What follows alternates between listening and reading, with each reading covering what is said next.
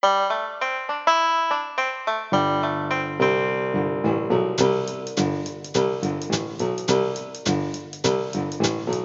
back, everyone, to Movin' Right Along, a Muppet movie podcast brought to you by ToughPigs.com.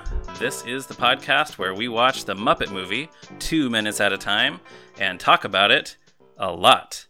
I'm your host, Ryan Rowe. And I'm your other host, Anthony Strand. And today we have a very special guest. Why don't you tell us about yourself? Hi, I'm Noel Murray. I'm a freelance writer living in Arkansas. I write for such publications as the AV Club, the New York Times, Los Angeles Times, and Rolling Stone. You are by far the most impressive guest that we have had so far. That's very kind of you to say. Thank you for joining us on the show. Glad to be here. And today we are looking at minutes 21 and 22 of the Muppet movie. This clip begins with Fozzie backing up into Doc Hopper's car. And then it goes into the song that gave this podcast its title, Movin' Right Along. And that pretty much makes up the rest of these 2 minutes. So, we get a glimpse of Doc Hopper here at the very end. I think it's interesting that you start to kind of see the seeds of discontent between Doc Hopper and Max when Hopper tells him to follow that frog. And Max is like, oh, but you promised me a reward. And he immediately just yells at him. Well, something I never thought about until watching it for this podcast today. This is the only time Max mentions a reward, right? I guess so. Like, there's some backstory here where Max and Doc Hopper had a meeting, and Doc Hopper was like, well, you find me a spokes frog, and I'll give you a reward, or something, right? Like, and then it never, like, this seems like, watching it now, it feels like that should be a bigger thing for Max. Like it should come up again. Yeah, that Doc Hopper stiffed him out of his reward, right? I guess so. Yeah, but do you want that to be true? I mean, part of the great charm of the Muppet movie is the fact that Max, at the end, kind of spoil the later in the film. Yes, I think most people have seen it. We're assuming the kids have seen the Muppet movie. The idea is that they're not actually watching it 2 minutes at a time for the first time while they do this podcast. Okay. A moment later in the film when Max, buys Doc Hopper and helps the Muppets. So I think that if it was just a mercenary thing, I think that would be right. I suppose like it's good that Max isn't more concerned with the reward, is what you're saying. That we're laying the groundwork for him to have his change of heart later on. Yeah, I can buy that. Yeah. I will say one thing about this scene is when Fozzie hits the car, when Fozzie hits Max's car, Doc Hopper says, hey, that's my caddy. Yeah. Meaning, of course, his Cadillac. When I was a kid, I thought that he meant like a golf caddy, and he was calling Max his caddy. Max probably is his caddy. He probably is, but it's like a very golfer caddy relationship, and my dad's a big golfer, right? And I would be his caddy out on the links or whatever. Yeah. So I just assumed, of course, that's what he meant. That was your point of reference for that word. Yeah. Mm-hmm. Now, can I ask how old you guys are? Sure. I'm just about to turn 33, so I was born in 1984. I am 36. I'm old enough that I had to think about it for a second. So neither of you would have seen this movie when it actually first came out. No. Okay. No. Did you see it in the theater? No. I did actually. Yes, I'm 47 years old. So I saw the film in its original theatrical release, and it was my first actual exposure to Austin Pendleton, who was a great character actor who's been in many many things, and to the point where I actually. It wasn't until I revisited Muppet Movie later on in my life that I realized that's who it was. Sure, He's such a good character actor. He's been in so many different things. I never thought to myself, oh, that's the guy from the Muppet Movie. Like when I first saw him in films later on, like My Cousin Vinny or other films like that. Yeah. Or you would not have seen Fiddler on the Roof when you saw, at the age that you saw the Muppet movie. Yeah, exactly. And nor was I aware of his whole, upbringing in the New York theater or any of that kind of stuff. No. Right.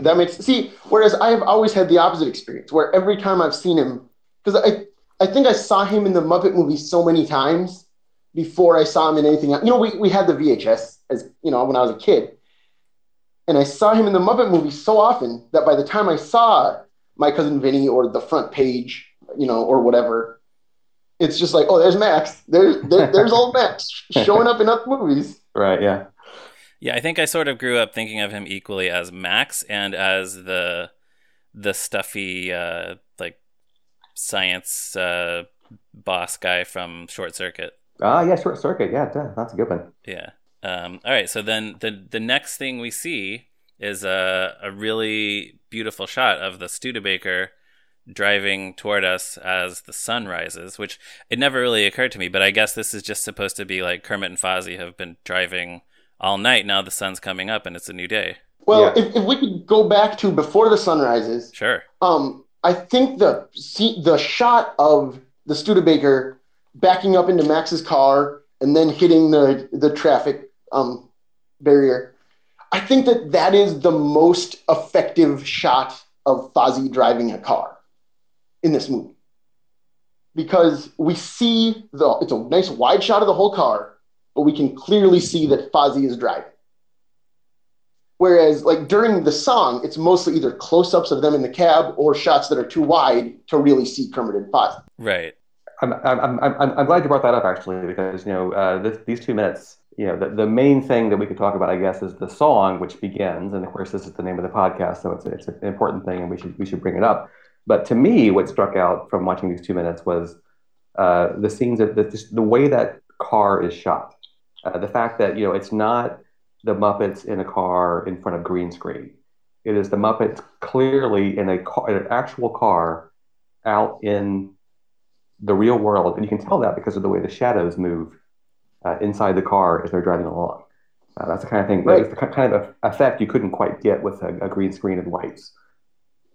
One of the great charms to me of this movie is the way they kind of combine the low-tech quality of the Muppets themselves by taking that low-tech Muppet thing and then putting them in the real world, by putting them next to actual water, actual car, with actual sun coming in. I can't really define the quality. It's not necessarily that it makes them more realistic. It's just kind of beautiful in a great way. It's something very, very real and very charming about it to me. Right. Maybe not more realistic, but certainly more. It makes the world feel more real, even if the Muppets themselves don't. Maybe like it's almost more jarring that the Muppets are in what is clearly the real world, interacting with tactile things. Yeah, exactly.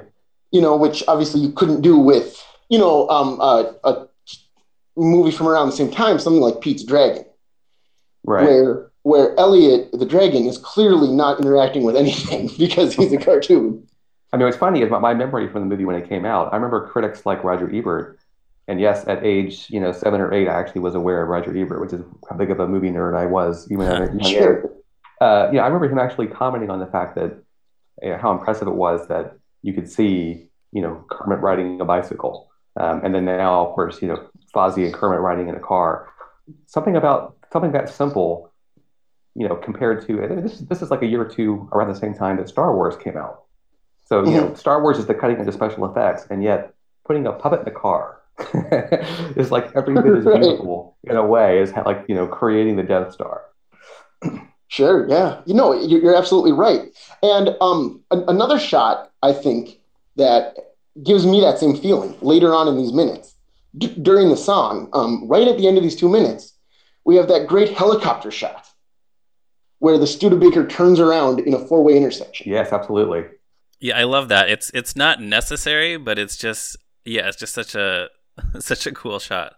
Well, it's one of those touches that makes it so clear that this is not just some puppet movie for little kids or something, that they are putting so much more effort into this movie than they strictly needed to. And this is after, I guess, they come to the fork in the road. Is that right? Yeah, after the fork in the road, yeah. Yeah, we do have the fork in the road in this clip. It's a really big fork.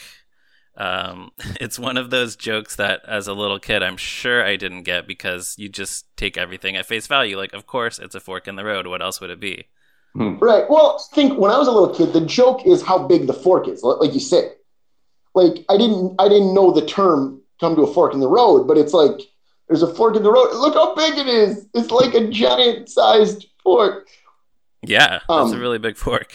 Do either of you guys know the book David's Father by Robert Munch? No. Which is about a little girl who goes over to her friend's house. Her friend is adopted, and her friend's father is a giant. Huh. And so it's all just visual gags about the giant things that they have in the house and that he's eating for dinner while they eat regular sized foods, whatever. But the cover of the book is this boy looking as, or the little girl looking as two workmen carry the giant fork and knife to the dad's plate. And so the giant fork in the road here always reminded me of that book as a kid. That's funny. This is getting way off on another tangent, but that story reminds me of that DC Comics dictionary where Superman is carrying a giant spoon, like to a giant, so he can eat ice cream or something. Oh, right. Yeah. Have you ever seen that? Yes, I have, actually. Yeah, so there you go. We all have fond memories of giant silverware. Well, to me, if we're talking about the context of when this movie came out and that particular joke, much like the special effects has to be compared to some extent to what was going on with Star Wars and other films. That gag, this film is about, I guess, if I'm doing the math right, 2 years before Airplane, 2 years after Kentucky Fried Movie. So it's kind of that particular that joke of literalizing a common expression, which would become the hallmark of the Zucker-Abrams-Zucker films. Is here in the Muppet movie, and not just here. I mean, it's like throughout the film they do that kind of thing. Right. Yeah, this doesn't really get mentioned along with those kind of movies, but maybe it should. Yeah, exactly. It's like that particular kind of humor, which I don't know. I mean, I don't know how far back you can trace that, but just taking something that people say and then giving a literal image. It works. What can I say? It's a visual gag, but it works. It works when the Muppets do it. It's I don't know if anyone or everyone could pull it off, but they can do it. Yeah, exactly.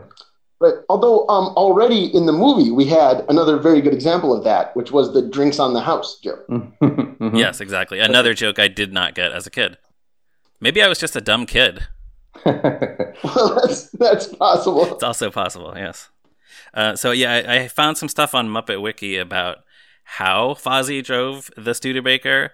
I don't know if you guys have ever looked into that, or if you've ever wanted to have the magic spoiled for you or not wanted the magic spoiled for you. Spoil away, man. But so this was taken from the Muppet Show fan club newsletter at the time.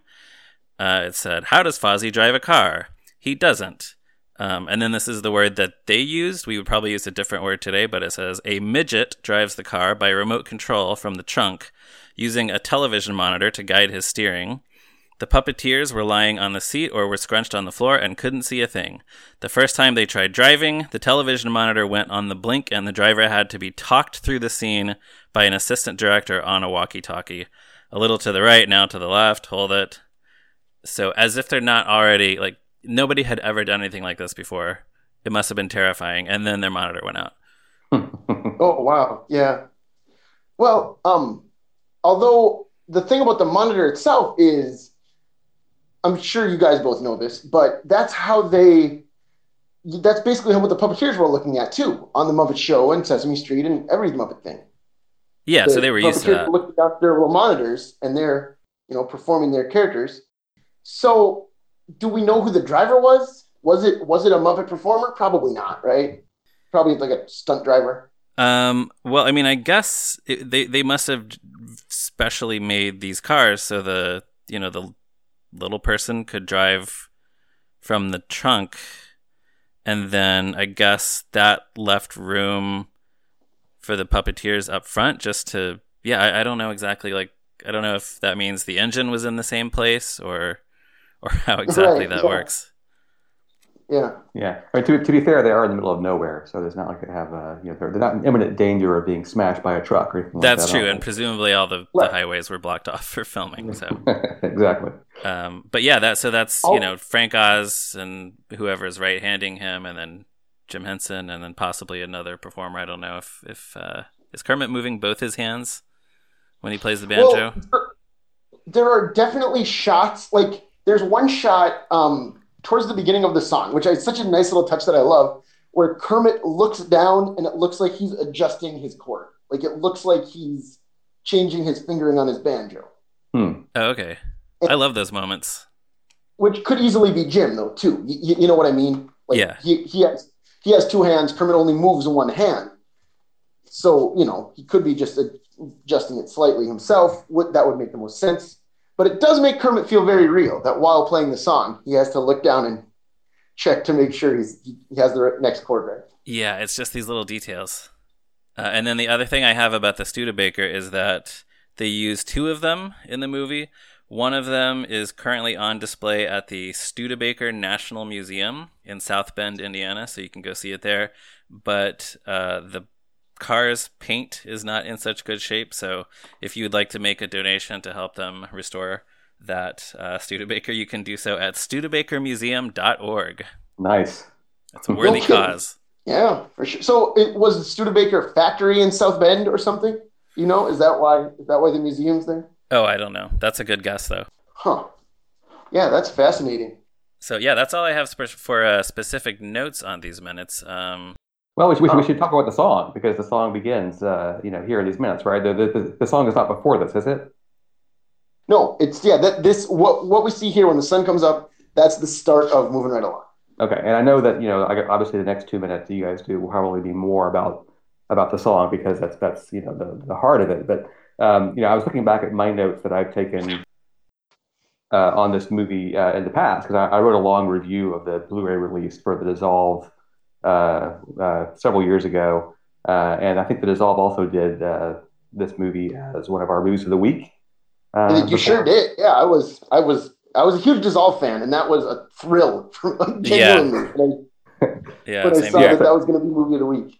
So I was looking back at, I had a discussion with Tasha Robinson, my friend and colleague, this film, and we talked about the music in the film and talked about some of the different aspects that resonate with us more now. And we're talking about the performing of Jim Henson and moving the hands on the banjo and things like that. What I made note of several years ago that I wanted to bring up is the fact that I don't think we talk enough about the fact that Jim Henson and Frank Oz are singing this song as Kermit the Frog and Fozzie Bear, right? They're not singing as Jim Henson and Frank Oz. They're singing in character, and yet the song is fantastic. Like there's so much personality in their vocal performance, and there's so much joy, and so much musicality. I Yeah. mean, it's really, I mean, the layers of what they are able to accomplish with this performance is, I don't know. I just think it's worth. It's so good that you don't notice it. You know what I mean? It's like it's almost Right. seamless. Like there's Right. no Well, strain, so to speak. and I think that's exactly the thing. Ryan and I write for Tough Pigs. We're thinking about Muppets every single day. So I really do think that we take stuff like that for granted. So We definitely do. a Muppet fan such as yourself, who doesn't wake up every morning thinking about them, really does bring like a better perspective to appreciate the kind of things that we're just like, oh yeah, that's the Muppet performers. They're all great. What else? What else can we talk about? You know. And Yeah, it's a great you kind of song. pause and go, oh yeah, they are really brilliant. Yeah, and it's a great song. I mean, it's Paul Williams, Kenny Asher.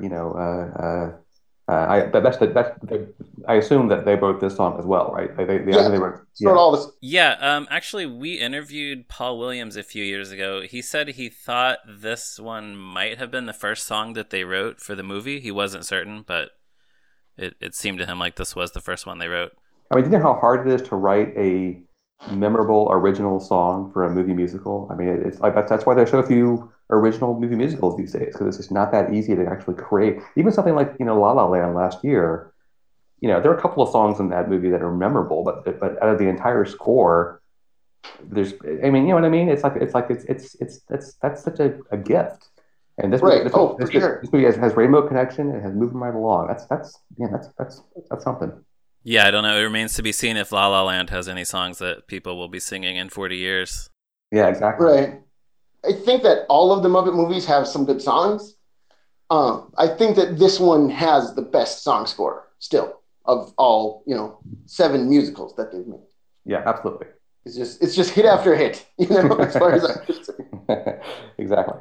I would probably agree with that. But yeah, no, and like you say, moving right along is really kind of just getting started, and we have to save some material for next week. But one thing that we're getting back to selling the illusion during the song, I love that Kermit has the roadmap out and is just like trying to find where they need to turn, which is again another small thing that could just as easily not be there, and helps sell the illusion that they are actually on a road trip in 1979. Yeah, agreed.